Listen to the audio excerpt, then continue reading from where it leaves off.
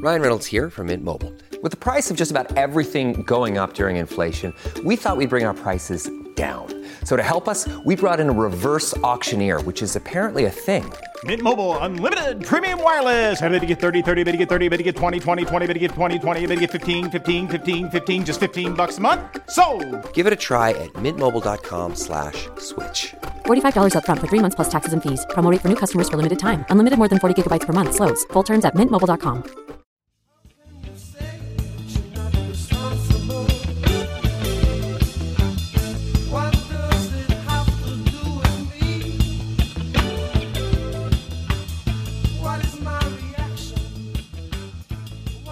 Hello and welcome to the Why We Argue podcast. I'm Robert Talisse, your host. I'm professor of philosophy at Vanderbilt University.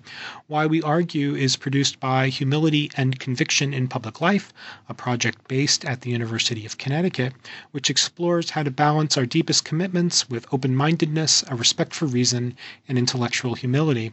The series, which is made possible by generous funding from the John Templeton Foundation, features brief discussions with publicly minded thinkers about the state of discourse in contemporary democracy. Today, my guest is Eric Alterman. Eric is CUNY Distinguished Professor of English and Journalism at Brooklyn College. Eric is also a columnist for The Nation and a senior fellow at the Center for American Progress in Washington and the World Policy Institute in New York. He's the author of several books, including What Liberal Media?, When Presidents Lie, Kabuki Democracy, and most recently, Inequality and One City. Hello, Eric. Hi. How are you doing today? I'll live. Thanks for joining me for a discussion on the Why We Argue podcast. Why don't we just hit right into it? Eric, the presidential election, including the campaign leading up to it and the subsequent months following the election, have been strange by anyone's measure, I think. And they've involved episodes in which the role of the news media has been overtly called into question, and sometimes stronger even challenged and criticized. The claim that mainstream news sources are biased and fake is common, and the perceived reliability of outlets that in fact are bound by no journalistic norms seems to be on the rise. Now, one part of the diagnosis of all this is that we tend to, as thinkers, we tend to view information that confirms our pre-existing views as objective and as reliable, and we also tend to dismiss countervailing information and to disregard sources of countervailing information and often see them as unreliable.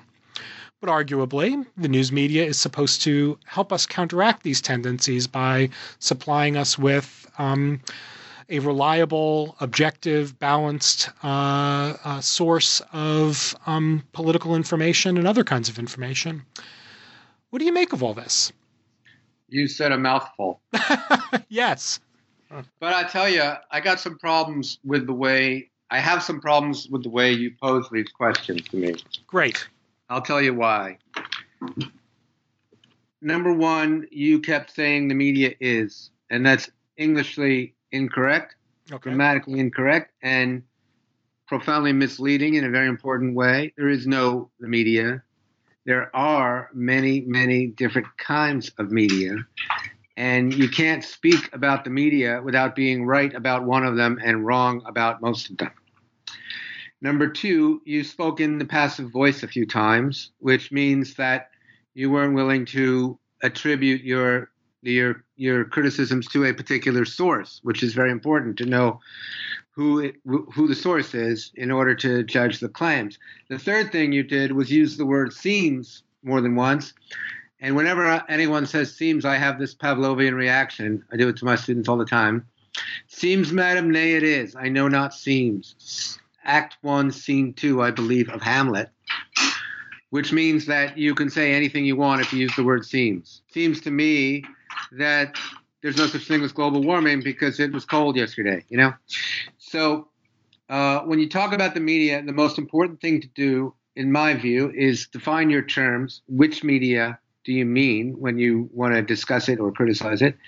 And number two, when you talk about criticism of the media, again, you need to identify the source of the criticism, because there's an awful lot of perfectly fair-minded and sensible criticism to be made of many different media sources, but there's an awful lot of purely political hackery that's designed to obfuscate the truth.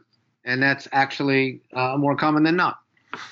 So let me ask a question then. So the way that we individuate different media, is that, in your mind, by means of their platform? Is there, is news media that comes by way of print a different media from news media that comes by way of screens or by audio? Or do you have a different kind of way of individuating different media? Well, I have a spectrum of reliability that I begin my semester with when I teach my students, that begins with hearsay. I always quote something my mother's Aunt Rose heard on a bus as the beginning of the spectrum. Someone told her not to buy from Radio Shack. Not her, someone else. Right.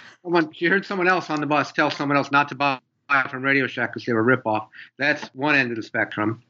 The other end of the spectrum is refereed journals. Although I would actually put the New Yorker magazine slightly beyond that, having been through their fact-checking process. I really would. Right. And in between is everything else. And everything else falls on the spectrum depending on the particular case of that media institution. There are books which are footnoted, but not necessarily but they have no obligation to be true. They just have an obligation not to be suable. Mm-hmm. The publishers don't fact check anything. They just lawyer them. So books are footnoted, but it's up to the person reading them to decide upon the reliability, which is usually based on the individual author's reputation. There are magazines which are fact checked and magazines which are not. Most magazines are not, but some are. But even those that are, the fact-checking process is itself problematic because they're fact-checked by sources that are not themselves fact-checked. Then there's daily newspapers like the New York Times, the Washington Post, that try very hard to get things right, but they've only got a day to do it in, and they make a lot of mistakes. But they care about their reputation. Then there's, I'm moving backwards on the spectrum now. Right. Then there's cable news, which it doesn't really care if what is being said is true or not. It cares again if what is being said can get it into trouble, and if someone's going to complain about it, if someone powerful is going to complain. But if someone unpowerful is going to complain, then it's not a problem. Then you move to different sources on the internet, which don't care if they're true at all because they have no particular reputation for truth to defend. Again, it's a matter of getting sued. And then some publications that you can't even identify, that you have no idea who they are, that are just making stuff up for the sake of hits. Those have always been around, but they've become kind of an epidemic, or people started to notice them in the last election. And according to some studies that have been published, that was the majority of news that appeared on Facebook. And the big problem that we're facing now that is brand new is that it used to be that people would choose the media that they would consume, and it would be as credible as they wanted it to be. If you read the National Enquirer, it was not terribly credible, but you probably knew that, or you didn't care.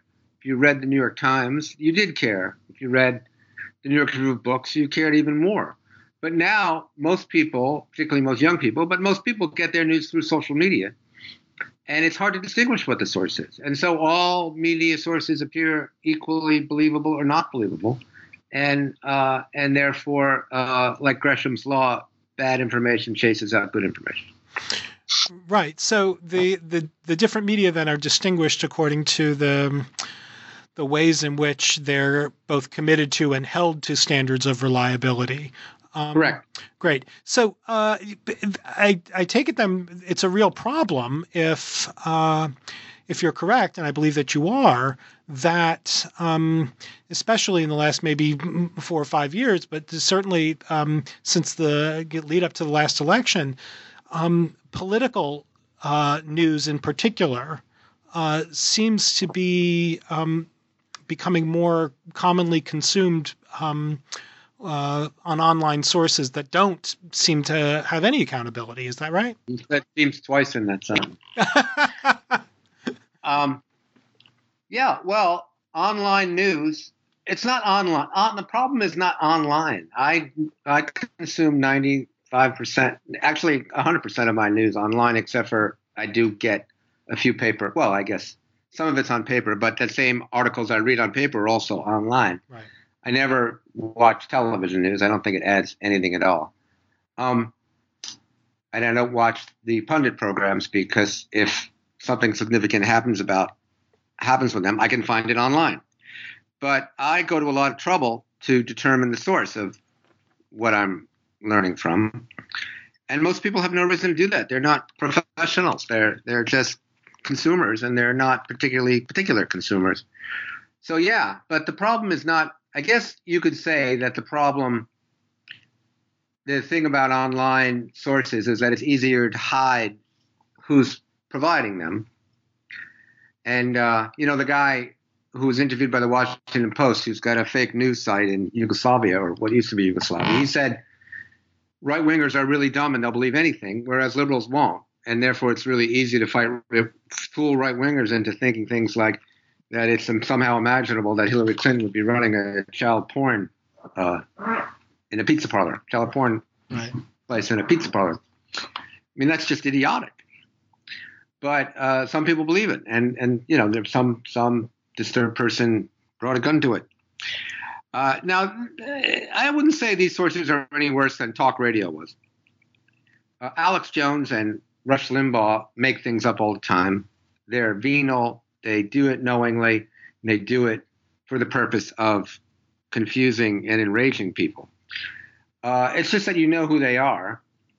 And somebody, like their advertisers, I suppose, or their producers, can be asked to take responsibility for them. Although, let's be honest, as long as they make a lot of money for these people, there isn't much responsibility taken.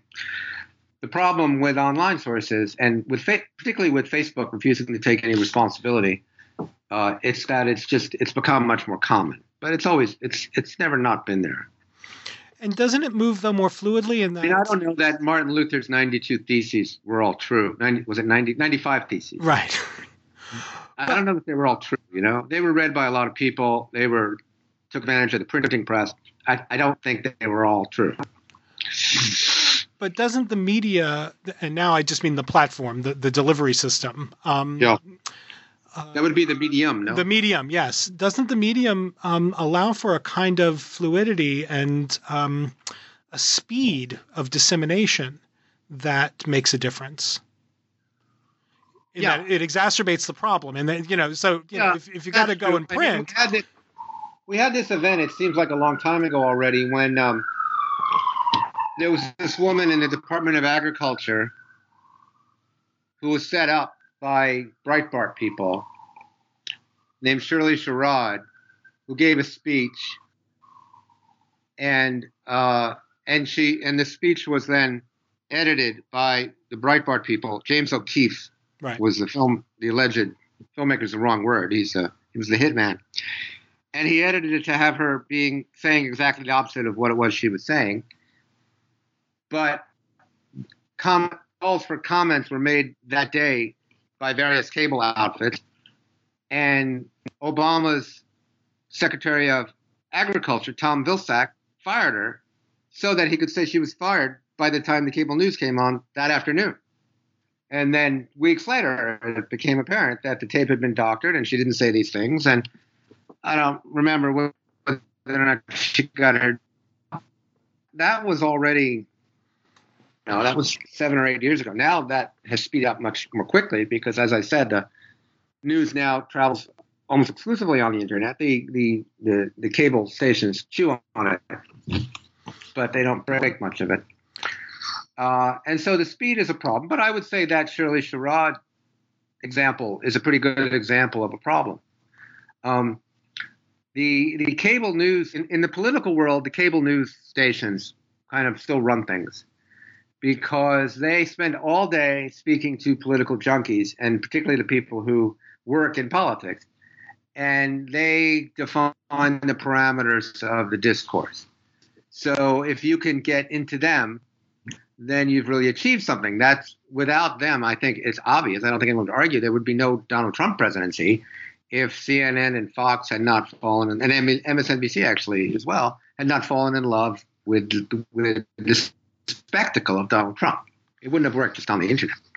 Right. And does the speed or the rapidity or the way in which reportage gets disseminated these days, does that contribute to, does that incentivize spectacle making in politics? I mean, it seems that let me put it this way. One could argue that what Trump has been a master of is sort of leading the news stations around by creating things that need to be reported, even if the report's content is that the president has said something very strange or the president has alleged something that would be amazing if true. That takes over the news cycle, the fact that something has been said, even if it has no merit. Trump is a genius. I mean, and when I say a genius, I don't necessarily mean he's intelligent. I mean he's a genius. They're two separate things. Trump is a genius for the manipulation and exploitation of the weaknesses of the mainstream media. You're right that he creates these shiny objects that they can't help but chase, even if they hate themselves in the morning. And he does it. I think he kind of does it without even. He doesn't do it strategically. He just does it. Like, that's his genius. And it's because he's an entertainer and an egomaniac, and he always needs attention to be focused on him, and he has no filters. And the media have for a long time, the mainstream media have basically been mindless. In other words, they would report anything without taking a position on it. That's one of the problems with objectivity, is that it doesn't require any commitment to truth. It just requires that things be reported from quote unquote both sides.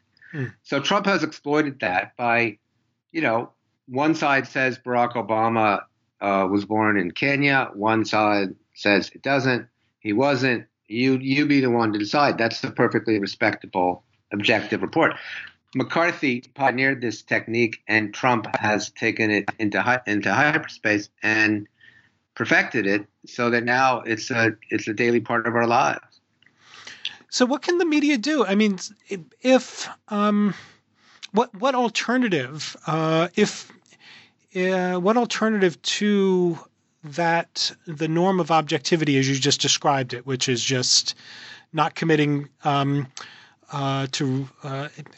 any norm of truth, but simply reporting the facts where the facts are what people say or what people have claimed or asserted is the truth. What's an alternative role for the media? Well, again, you can't talk about the media. I'm sorry. No, really. I mean, the thing is that I think I argued in my very first book, Sound and Fury, which coined the term punditocracy, if I do say so myself, which is now in the OED. Congratulations. Thank you. Very proud of that. And they use my name in the example. Excellent. So I'm going to live forever. I argued that we needed a more European form of journalism where they say, here's what, you read a newspaper that you agree with, whether it's Le Monde or Libération or a conservative newspaper, and they tell you the truth, and they don't feel like they have to say on the one hand and on the other hand, you decide. They are able to tell you the truth. The Guardian does this too. They should be fair and balanced, actually. But they shouldn't be afraid to say this guy's lying and this guy's telling the truth, or this person has a convincing argument and here's why this other person isn't convincing argument. Ironically, everything in my life ends up being the opposite of what it should be. Fox News, first talk radio and then right-wing talk radio, and then Fox News adopted this model. And they did it by not caring particularly about what was true. They did it as a political onslaught on the center and the left. And it proved to be very popular. So other CNN and other sources started to copy it because that's where the cable news audience was. It's just and talk radio audiences. It's just a sort of weird, unfortunate fact that to make money in television news and radio news, only right wingers are the real market for it. And liberals, they want both sides. That's why NPR is what liberals get, and NPR is as conservative as it is liberal in terms of the nature of its commentary and most of its news. The only way you could define NPR as the liberal is by comparing it to conservatives, quote unquote conservative. But the conservatives are not conservative; they're not truthful because they're doing something else. Fox News is not a news station; it's a propaganda network that is actually the tail wagging the dog. The Republican Party has to respond to Fox News, not the other way around. Right. So we're in a weird situation where one side is trying to uphold values that for which the other side has no respect or can even recognize anymore.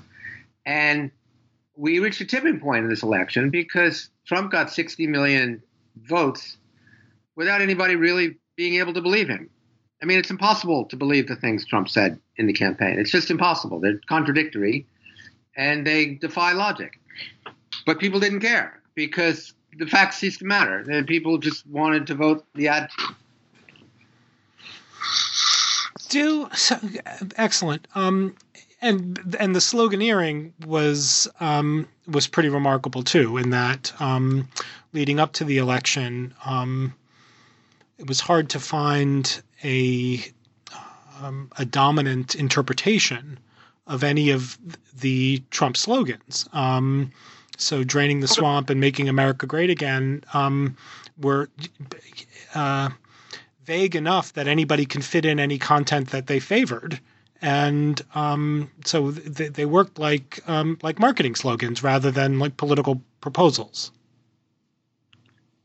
Look, no Republican candidate for Senate or president in the past 12 years has run on a program that says global warming is real, it's man-made, and it's a threat that needs to be addressed. Not one.